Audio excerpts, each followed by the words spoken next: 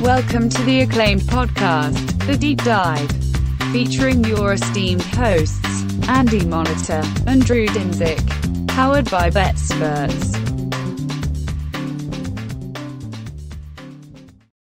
What's up, everybody? It's producer Dan.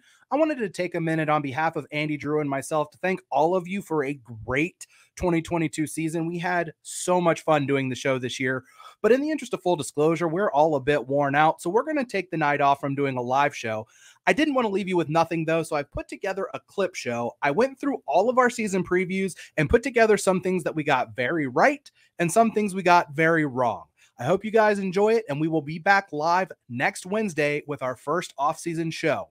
We'll see you then. Right now, it is, again, it's hard to guess, but it's looking like a much, much easier schedule. So I feel that my fears will be realized and they will be a middle-of-the-pack team. But again, they're hot in the streets on Twitter. I mean, it's everybody's favorite coach of the year play, everybody's favorite to make the playoffs and all sorts of long shots. You're seeing a lot. It used to just be Knish doing this every year. Like he'd show one ticket and we'd all have a good laugh and it was a great bit. And now the whole world has Detroit tickets. Yeah. And I think that, but that's like you end up on, if you're in any way, if you're any way evaluating rosters, if you're evaluating team strength and you're looking for a dark horse in the NFC, I don't know that you can really make a case for any other team that's not expected to do well, to all of a sudden, like to have all the pieces in place where it might work out. Like that's the Lions this year. And you're right, Lara, 2021 season, we're not even really joking. Like that was as good as it could have gone for them. Last year's Houston Texans team was the worst offensive roster that I can remember in all my years handicapping football. That's fair. Is this them rated pretty lowly? Is this offensive roster better or worse than that team? So, and again, like the biggest problem, and sacks are a quarterback stat for the most part, but it doesn't help when the offensive line is bad. The offensive line not only didn't get better, it probably got worse. They just switched the order of the bags of garbage and got rid of a couple pieces that weren't half bad, and the ones that they got rid of and replaced, it's not like they did any upgrading. So the offensive line continuing to be that bad and then trying to transition Fields to a new kind of offense and then losing your best receiver and probably worse. Like they have higher upside. I think Fields is a high ceiling if we can finally get him somewhere, but you have a couple of okay running backs. Like you have a couple of okay running backs who can catch some passes, but the offensive line is horrible. Justin Fields is a complete unknown if he can play at this level. And your wide receiver room is bottom 5. Like even, this Jones guy that they drafted is like our age from Tennessee. The best part is like, he was like some sort of returner / scat back for chunks of his career at college. Like they're giving him Cordarrelle Patterson comps, which apparently means he'll be good in 2030 when he signs with his 5th franchise. So like, I don't even know, like, they future did Atlanta Falcons standout. And I got a hot take for you, Andy. I think they had their chance this offseason to put a rebuild on steroids, and they chose not to do it. And I think they're going to look back on this as an opportunity lost, because this Vikings team is best case scenario in purgatory in 2022. Worst case scenario, they miss the playoffs again with an underachieving season, and they won't have the draft capital next year to make a move for one of the future franchise quarterbacks. So they're just kind of stuck with Kirk Cousins. And that's the decision that I want to revisit a little bit, because Kirk Cousins had trade value this offseason, considering specifically how weak the quarterback class was. Kirk Cousins was an asset this offseason. The only other guys were guys who had been completely passed over for dead, like the Baker Mayfields, guys coming off major injuries like Jimmy Garoppolo, guys with enormous red flags around them and an enormous price tag in Deshaun Watson. And if the Vikings had elected to start the rebuild in earnest in year one of the Kwesi regime, then I think they get there faster. It was a weird year for the Packers last year. The Aaron Rodgers drama was bizarre. He missed a game because of COVID. He lied about getting vaxxed. All kinds of crazy shit was going on. They had the whole last dance thing. This is going to be my last year with Devontae Adams. Last time we're going, me and you, like Scotty and Jordan. And then he cashes in with the all-time payday and lets Devontae Adams take a hike because there's not enough money for both of us. Sorry, buddy. I think Aaron Rodgers is not a good leader. I think he's probably not a good teammate. And I think LaFleur does not have the gravitas to go head to head with a player like that in the locker room and tell him how it ought to be. And even if LaFleur did have that gravitas, I'm not sure he has the right vision. I'm not sure he really knows the right way to build a Super Bowl contending team, considering he had input on the draft decisions like Jordan Love and AJ Dillon and, continuing to build on the defensive side of the ball here. It's just a weird scene in Green Bay. It's not the same kind of rebuild, but like some of what we saw from Zach Wilson, it's like that big of a jump. Like if you were thinking like the Jets will be good with Zach Wilson this year or later in the cycle of this rebuild, you're expecting a similar kind of jump. And I think his ceiling is probably just like replacement level. I don't know if he ever quite gets there. It's one of those things where it's like, man, we just didn't see a lot of this in college. And that was Josh Allen too. It's like, fuck, he played in Wyoming. What are we going to take away from playing in that conference against those kind of teams? Yeah, you can see how far he throws the ball, but it was, I think I'm out. I think I'm just out on him. So in the pantheon of doesn't make it this year in terms of proving himself as a viable option, you're out. That sounds like 80-20. You think he fails? Yeah, I think that's probably a fair assessment. Wow. Okay. I think we did similar to, maybe I'm just trying to jinx him into a Josh Allen-esque reborn from. Well, what do we care? We don't care about the Jets being. I know, but I like to see people play well. That was the biggest thing that hit me was, and we've been over this before with some other teams, but they weren't teams who were in the playoffs. They were teams with a lot of turnover. And finally, after a decade, McDaniels does go somewhere else. And you, as is tradition in the NFL, you bring in some old rehashes. And in this case, bring in some rehashed old head coaches who were coaches on your staff, Patricia, for quite a while. So you have a defensive coordinator for 5-6 years before he went and took the Lions job. And you have a special teams coordinator before he went and honestly just failed miserably up in New York. And those are apparently it's a competition to be the offensive coordinator, which I know they don't do things the same as other teams up in New England, but why not just get a guy who knows the offense to do something? Why not promote someone who was under McDaniels from within? So great question.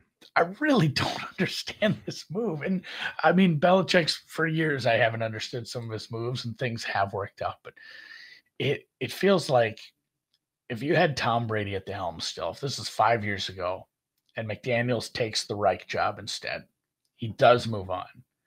And you decide to just punt on offensive coordinator. Like, hey, guess what? The guy who Brady is it? The guy who cleans up the stadium after the fans leave. He's the offensive coordinator because it doesn't matter. We have a quarterback who knows almost everything he needs to know about the damn league. He's a prodigy. He gets it. He's been around for a decade.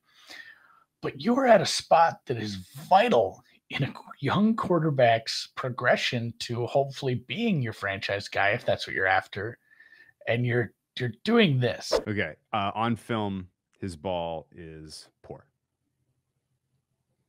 It I need more descriptiveness than that. It doesn't have velocity since his hip injury.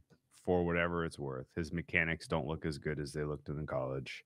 And I am not sure that that's a fixable problem at this point.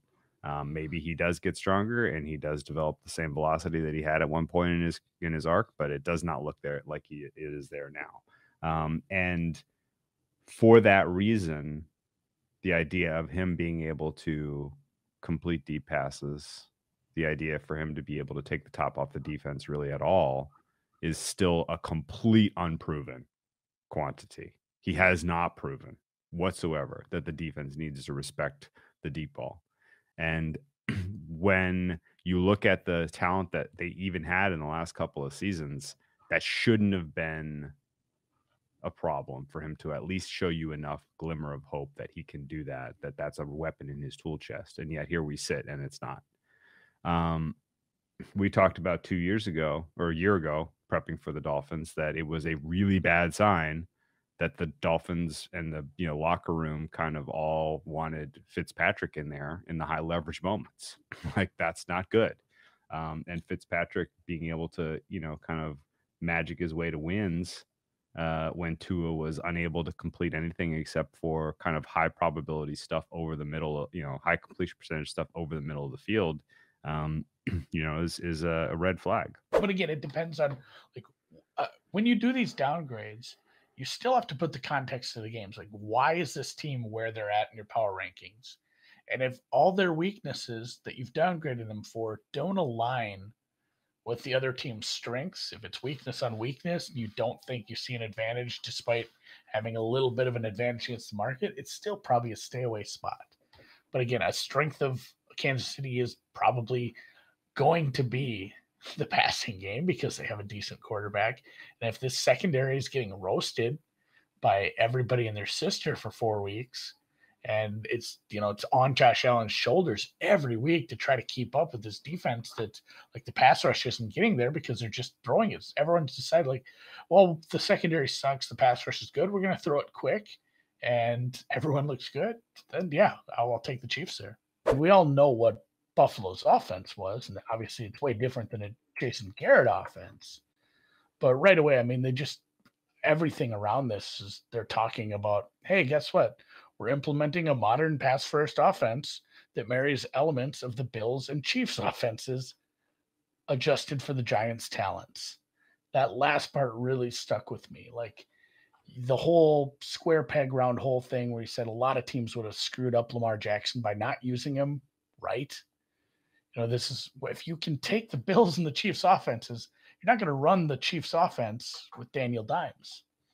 If you can take elements of the Chiefs and the Bills offenses and adjust it to what you think the strengths of your teams are, that sounds pretty good to me. So I'm kind of on board with this offense doing well under the new coaching staff. I can buy into some of that if we see some healthiness.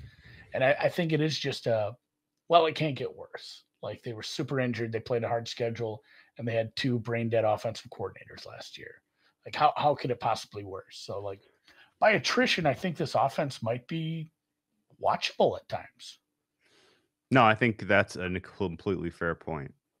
Addition by subtraction when it comes to the way that the scheme and sequencing went last year. For sure. I think expectations were rightfully low on the Giants last year because they went into the season with Joe Judge as a beleaguered coach and Garrett as the offensive mind in a time where that was not likely to work. And Dable and Kafka on paper looks pretty sick, I gotta say. Yeah, I think you might see ideal. With Kafka in there instead of Garrett, you might see this offense go through a metamorphosis. Oh, Andy, my goodness. That one. Only the English majors are getting that one. Yes, there's some good receivers here, but it doesn't matter when you make some decisions like he did. Like, Wentz is bad, and he's going to get put in a worse situation, but some people are expecting him to play better. Like, it's just there's like a theorem, like I got to go back to geometry, like transitive or additive. I'm not sure what we're doing here. You get to the end, but like, oh no, that doesn't apply here. He probably doesn't play better. And yes, he could surprise me being a little healthier, but some of the just remembering him like trying to throw the ball out of his own end zone right to a guy, and like some of the bad decisions he made, again, behind a maybe at times all world, some of these players on this line with a good offensive game plan, great running backs to support him. And again, it wasn't super high end receivers at times. They had some problems with that, but good enough receivers. Like if he didn't succeed in Indy, I'm not sure how he succeeds here. So, I mean, it's not like some hot take to say I'm out on Carson Wentz, but this isn't some step forward that they need to take, because they do have some good young receivers. They do have, some pieces on this roster that can work out, and then they just do this Wentz thing, and it really makes me sad for this team, because there are parts of this team, especially on the defensive side, that I think could play well. In a vacuum, he could improve on X, Y, and Z. His reading the defense, his adjustments, blah, blah, blah. Like all stuff that should come naturally to a quarterback who is gaining experience at a starter level in the NFL, right? He's cerebrally, he has all of the tools, and oh, by the way, he has sort of the cheat code for young quarterbacks in terms of his mobility, to where, he can and should improve on all that stuff. Although most of the improvement we see comes between year 1 and year 2 for these guys. And he is now, he was the beneficiary of that last year, taking a team that was expected to finish 4th and making the playoffs. How much more room is there to take another step forward for him is a very, very real question, because, I don't look at this team last year and kind of look at some of their limitations, some of their shortcomings, and tell you that it was entirely because of who he had to throw to, which is what it would have to be for the addition of AJ Brown to all of a sudden completely change the the ceiling of the offense of this team, right? AJ Brown is a player I have enormous regard for. I thought that was a draft day heist, getting him from Tennessee, and boy, oh boy, the parallels between Philly and Miami are a little spooky, huh? You got a lot of the same kind of orbits. All this firepower, and you got to see if you have a trigger. Yeah, exactly. So the defense is the other kind of huge Achilles heel for this team as far as a market pricing standpoint, because the data last year would tell you that they were clearly top 10. But as Andy laid out in the preview, or in the top, off the top there, it was all fragile, not sticky, not predictive, year over year, big swings, regression type of elements that made the defense good. They had incredible luck on third downs. They had incredible turnover luck. They had incredible turnover luck that turned into amazing field position / scores. And even a breath of regression on all that, and this defense is all of a sudden looking at a much tougher road in terms of performing at that level. I didn't even bring up third down defense. I went straight to turnovers because that's even bigger. But yeah, they were damn close to Buffalo. Like I think I had it up. Yeah, they were second in the league in third down defense without having probably complete defense. Yeah, let's look at the odds before we talk about our non-betting attack. Well, we did come up with one. The Super Bowl, 300 to 1. Should any team be 300 to 1 to win the Super Bowl, Andy? Yes. This team should be longer. This team should be, yes. Okay. 100 to 1 to win the AFC. Sounds about right. 25 to 1 to win the AFC South. My goodness. AFC South is not a conference that I have a ton of regard for, but that's a big number. I just don't see them getting it. So too many things have to go right to get them to double-digit wins, and I think that's what it's going to take to win the South this year. Playoffs, yes is 15 to 1, no minus 3,500. You want to tie up some scratch for the season? Take a little playoffs? No, I don't know. Regular season went. Yeah, this team not only getting to the playoffs via the South, not the wild card. So if you are feeling insane, yeah, you need an NFC least scenario. Regular season win total over under 4.5, even juice, which is that's a low number. You're going to be sweating that under I can't get involved there at -110 This at is all. reminiscent of like Kansas football over under 1.5s. It's one of those where like you're sitting on 4 for like the last 6 weeks and you're just sitting there sweating as it's like shit, they're making a comeback against the backups. Put the starters back in. What are we doing here? If I am bullish about this team overperforming, why bet into these absurd prices for Super Bowl and AFC and not just AFC South? Isn't plus 750 good enough? Isn't that a good enough price? Just bet the division. What, plus 450 is not good enough to make the playoffs? Like, those are good numbers for a season-long bet. All right, Lions versus the Jags. It is. I got to count the zeros. I wish they'd put a comma in this. 4,000 to 1. Oh no! I'm gonna hit max bet on this. See what they're gonna let you bet $250 on that to win win basically $1 million. Yeah, not like literally $1 million. Well, I'm not betting that much. That's silly. You could say I bet $250 on stupider things. I would not be able to say that anymore. That's got to be the one. I'll just play it to win 100,000. If anyone gives you 10,000 to 1 on anything, Andy, you take that bet. I know, but it's only 4,000 to 1. Oh, that's a good point. Lions. Right. Oh, that felt bad to submit.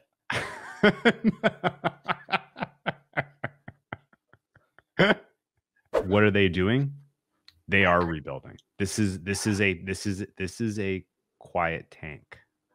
The way that every decision that they made in the offseason was low risk for the organization, high upside only, right? Getting a bunch of guys who had underachieved on some cheap deals, coming off injuries, letting all of your older guys who were, deciding not paying Saffold, not paying Queensberry, not paying Rashaan Evans, not paying Dante Foreman, not paying AJ Brown. Those are all decisions that send a clear signal, which is we are clearing the books. This little experiment that we had where we thought we could compete in the AFC, it's over.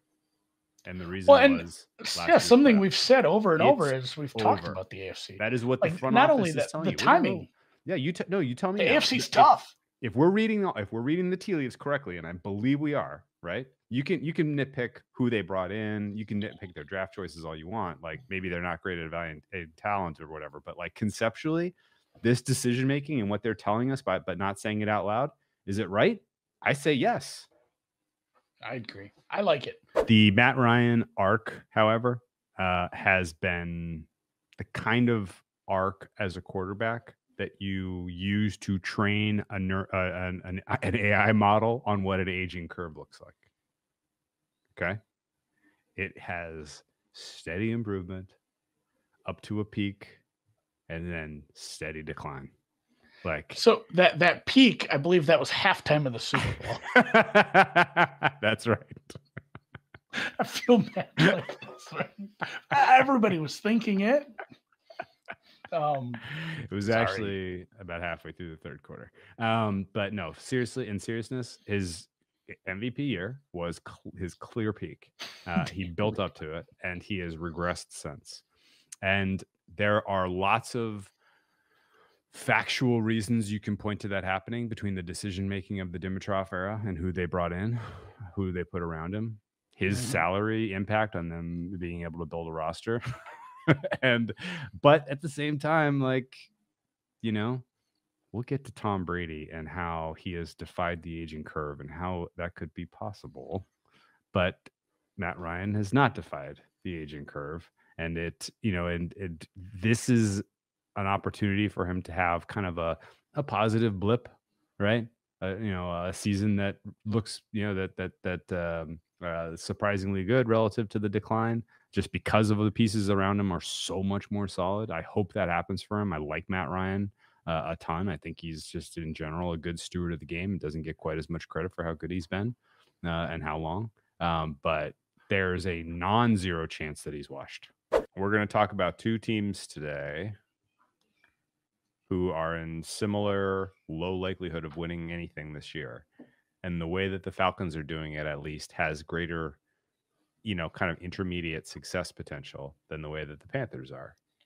And I think realistically, this Falcons team is, it's not going to be easy to replace Matt Ryan. Surely it's going to take time, and they don't have the answer on the roster this year. But that's not the point. Next year's quarterback class freaking rocks, and they have set themselves up well to take their medicine, to lose a bunch of games, and to get one of the top 2 quarterbacks coming out in next year's draft, one of whom presumably, they may have first choice of, frankly. And even if they don't, there's not a lot of other teams kind of in the mix for most losses that really look likely to address the quarterback position. So I think Atlanta plays out their season correctly. They learn a little bit about whether they want to stick with Art Smith for the foreseeable future, and they set themselves up well to get a quarterback for 2023 and beyond. And, if that's where you are as a franchise and you're clear-eyed that this year is not going to be a year where you're trying to win games and you're just going to take your medicine and kind of clear the books, more power to you. Everything down the stretch was bad. And they probably needed to move on from Rule, but they decided not to because who knows why. So he enters this season as the coach on the hottest seat. However, again, we don't have a track record of Tepper one way or the other firing or keeping a guy for a full season. So he ought to be your favorite for first coach fired, but the price isn't good enough to get involved, in my opinion. And I think ultimately the schedule this year and the strengths on the team this year are probably good enough that they are looking at a middling kind of a finish, which means, the discussion about keeping or firing Rule is not even really going to be that easy at the end of the season, I don't think, because there are some true bright spots about this team in terms of talent on the roster. It just doesn't exist. I have a lot of silver linings, bright spots, a lot of things that, hey, this could go right if everything works out. But at the same time, the ceiling for this team is not a team that wins playoff games. The ceiling for this team is probably your 7 seed that just gets wrecked by whatever division champion they get. And the more I went over the Saints this week, the more I thought that they probably have a pretty high ceiling. And yes, we are wearing the Saints color rush jerseys today, all black. My shirt's actually navy, but you can't tell. I guess I can kind of see with the light coming in off the window, but this is black like the night. And yeah, the Saints legit probably have a pretty high ceiling. Both of these teams today have a high ceiling if things go right. But they both probably have a narrow distribution of actual results that kind of tickles around the 10-11 wins. Okay. And I'm fine with that. But I think if one of these teams won 14 games, wouldn't be surprised. But just it worked out. They didn't lose a bunch of games to injury this year. The quarterback play was what we'd hope to see, and there's a lot of stars today. There's a lot of stars on both sides of the ball for both of these teams today. And man, we delve into this a little, even though we do this as a season preview for 2022. And we obviously do have to talk about 2021 each time to kind of set the table, if you will. But we talk a lot about the future of the franchise because we like to play armchair GM. Both of these teams kind of need one because you can be creative with the cap and push stuff back, but you cannot do it forever. He should have been the MVP last year, frankly. I thought he was more valuable to his team than Rodgers was. But how in the fuck is he doing this at age 40, whatever? And where, no scrutiny at all. No one asking tough questions about how this is possible. No one, everyone kind of winks and nods and, kind of makes snide jokes about the personal, health guru and whatever has gotten him to this point. But there's something else going on, frankly. And, I'm surprised that no one has been able to get anything to stick other than stupid. Balco. Femi says Balco. Remember Balco? Yeah, it was weird when when Balco was really Bay good. Area Lab Company. Yeah, and the Raiders had an average age of like 38 on the roster and went to the Super Bowl Sure. anyway. It's Sure. crazy how that coincided, but no. Yeah, like but even everyone Peyton Manning. wants to Peyton dog Manning on got scrutiny Rodgers. for HGH at the end of his career. I That mean, was I guess his they wife. kind of His gave wife him, was but getting his those wife packages. needed it for Yeah. whatever. But like, I am not saying that I'm not enjoying. No, he's seeing cheating. him. Like I don't give a shit. Like I love. No, I still celebrate the Lance Armstrong wins for America.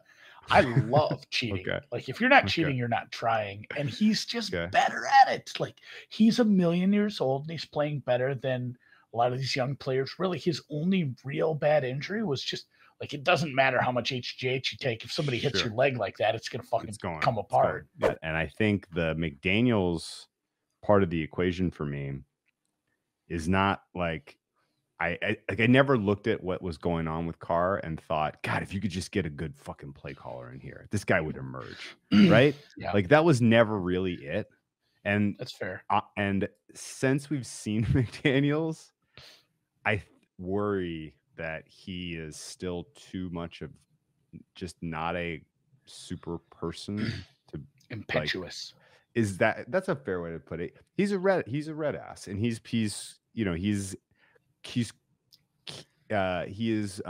a proclivity for getting after his guys in a way that I don't think professionals really love it.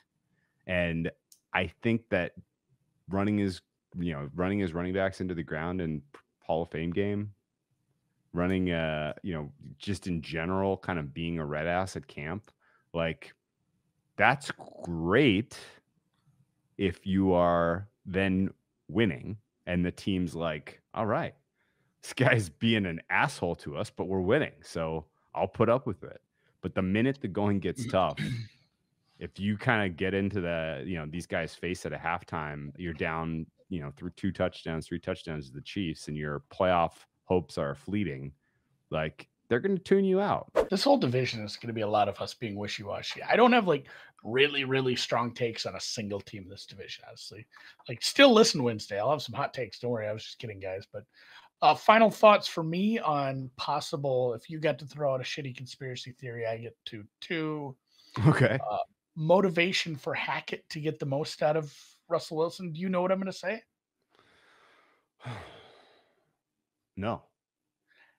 Hackett's father, who was part of the Bill Walsh 49ers teams, coached under him, got himself a ring, was fired as the USC head coach when they wanted to let an NFL coach take over. Whoa. And that NFL coach was Mr. Pete Carroll. Pete Carroll put his dad out of a job. Oh. I mean, So if we can revive late career Russ and really stick it in Pete's eye, we get a little revenge for the old man. Oh, Andy, that's a good dig. I just stumbled on that. It made me laugh so hard. Good dig. Yeah, looking at the schedule, I mean, 15, 16 wins.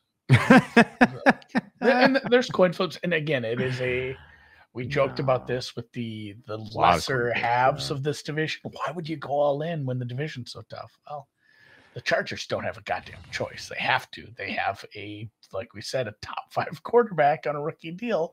It doesn't matter if you have Patrick Mahomes in your division, your backyard, or your bathroom. You have to go all in. Like, it doesn't matter. You have to. This is it. This is your time. These windows don't open all the time. Chargers haven't done a whole lot of anything for a while. And yeah, let's go. It's a tough division. So what? You still play Jacksonville, Houston, you play Seattle, you play Atlanta. There's a bunch of, again, you have some rollovers. You got to get those done. You got to make sure you don't do things like last year and lose to these rollovers. But a lot of these coin flip teams, I think they're considerably better.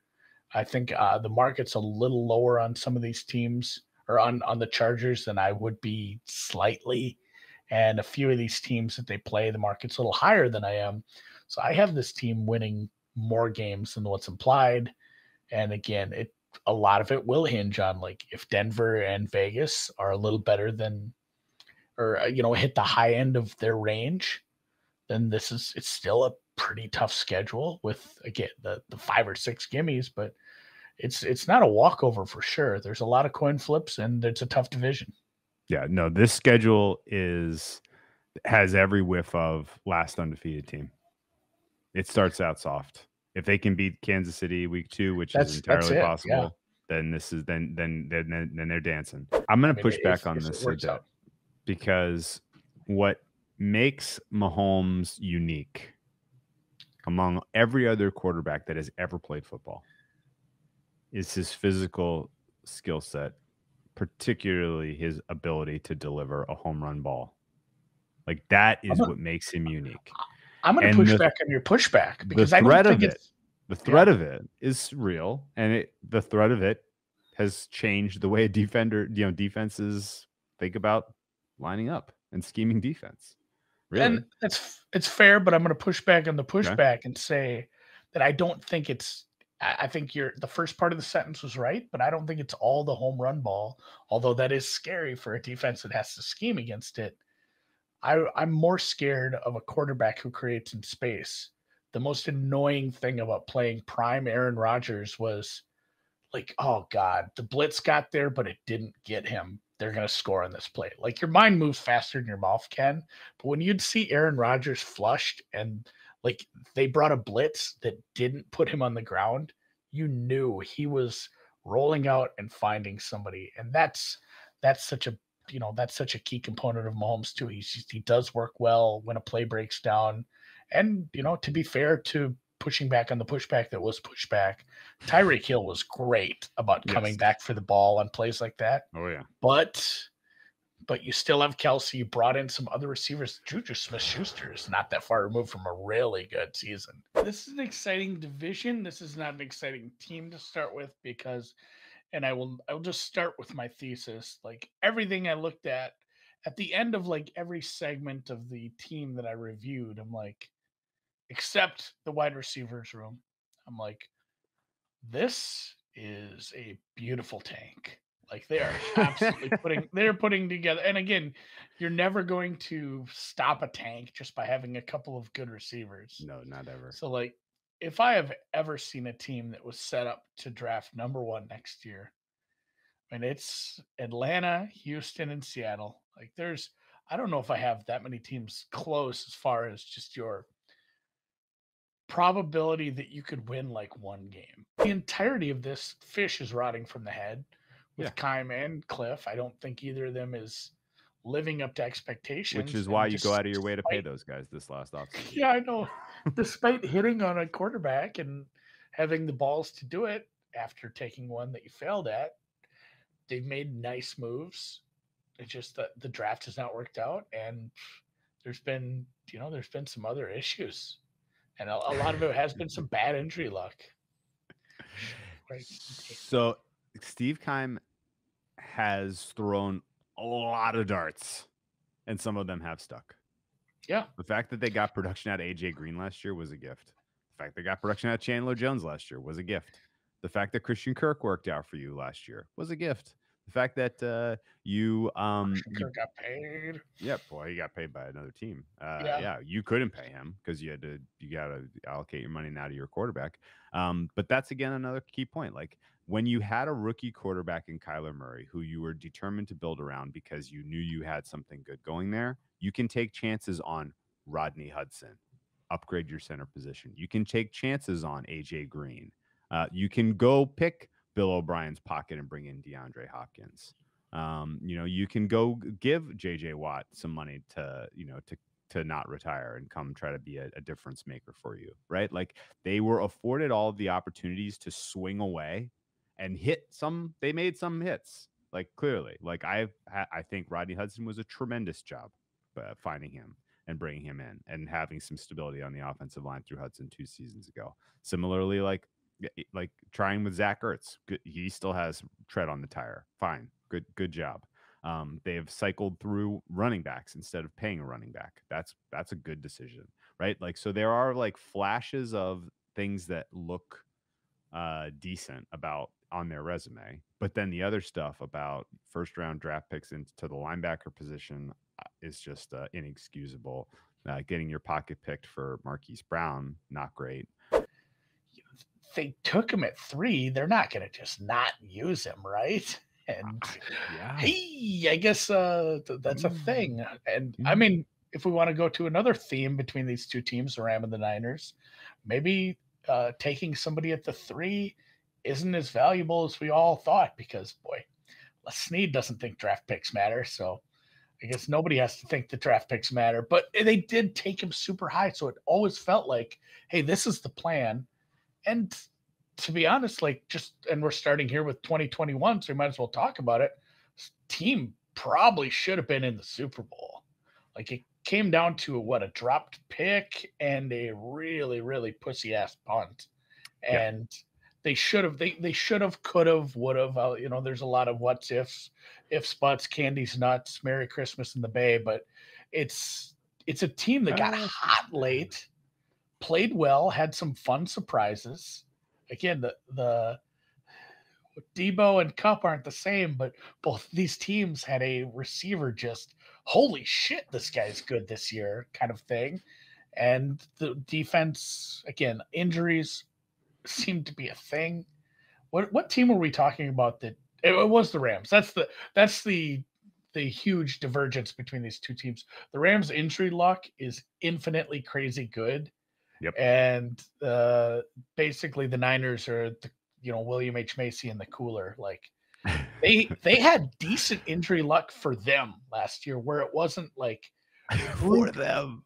They were lucky to win the West. They needed Arizona to collapse to make that happen. They were lucky to get the path that they did, right? If they're if they don't get to go, if the Niners don't defeat Dallas and the Niners go to Lambeau, the Rams have to go to Lambeau that day. I don't have confidence that they're getting an upset over Aaron Rodgers in that spot. No way. And then they get to go to Tampa Bay, who they match up brilliantly against instead, still eke out a 3-point win. And then rather than going to Lambeau for the NFC Championship game, they got to host Jimmy G and his busted shoulder in the NFC Championship game. And then in the Super Bowl, you draw a completely inexperienced Bengals team instead of the Chiefs or the Bills. In the simulated universe, this was the 1%. Right? Luck on luck. A lot of reasons to be concerned and or skeptical about this roster overall. And at the same time, if they were in the NFC North instead of the AFC North, we might have a different tune. But sorry, guys, you're in the most stacked conference I can remember in my life, on top of being in a division that the margins, you just by default, you're fourth. So, 39 stuck out with me. It was actually 38. But my favorite thing about Kenny Pickett's fumbling hands was when I Googled it, the first article came up was from a Steelers fan site, contextualizing all of Kenny Pickett's fumbles in his college career. They're already rationalizing this pick. Oh no. Which again, he could be very good. He was electric when he was on. He was a lot of fun, and it was, the ACC is a little down. I'll give it that. But he played more games than another ACC quarterback that's on this roster. So he's old. He's probably 26. I don't know how old this guy's now. What do you put the odds that the quarterback that starts in 2024 isn't on the roster right now?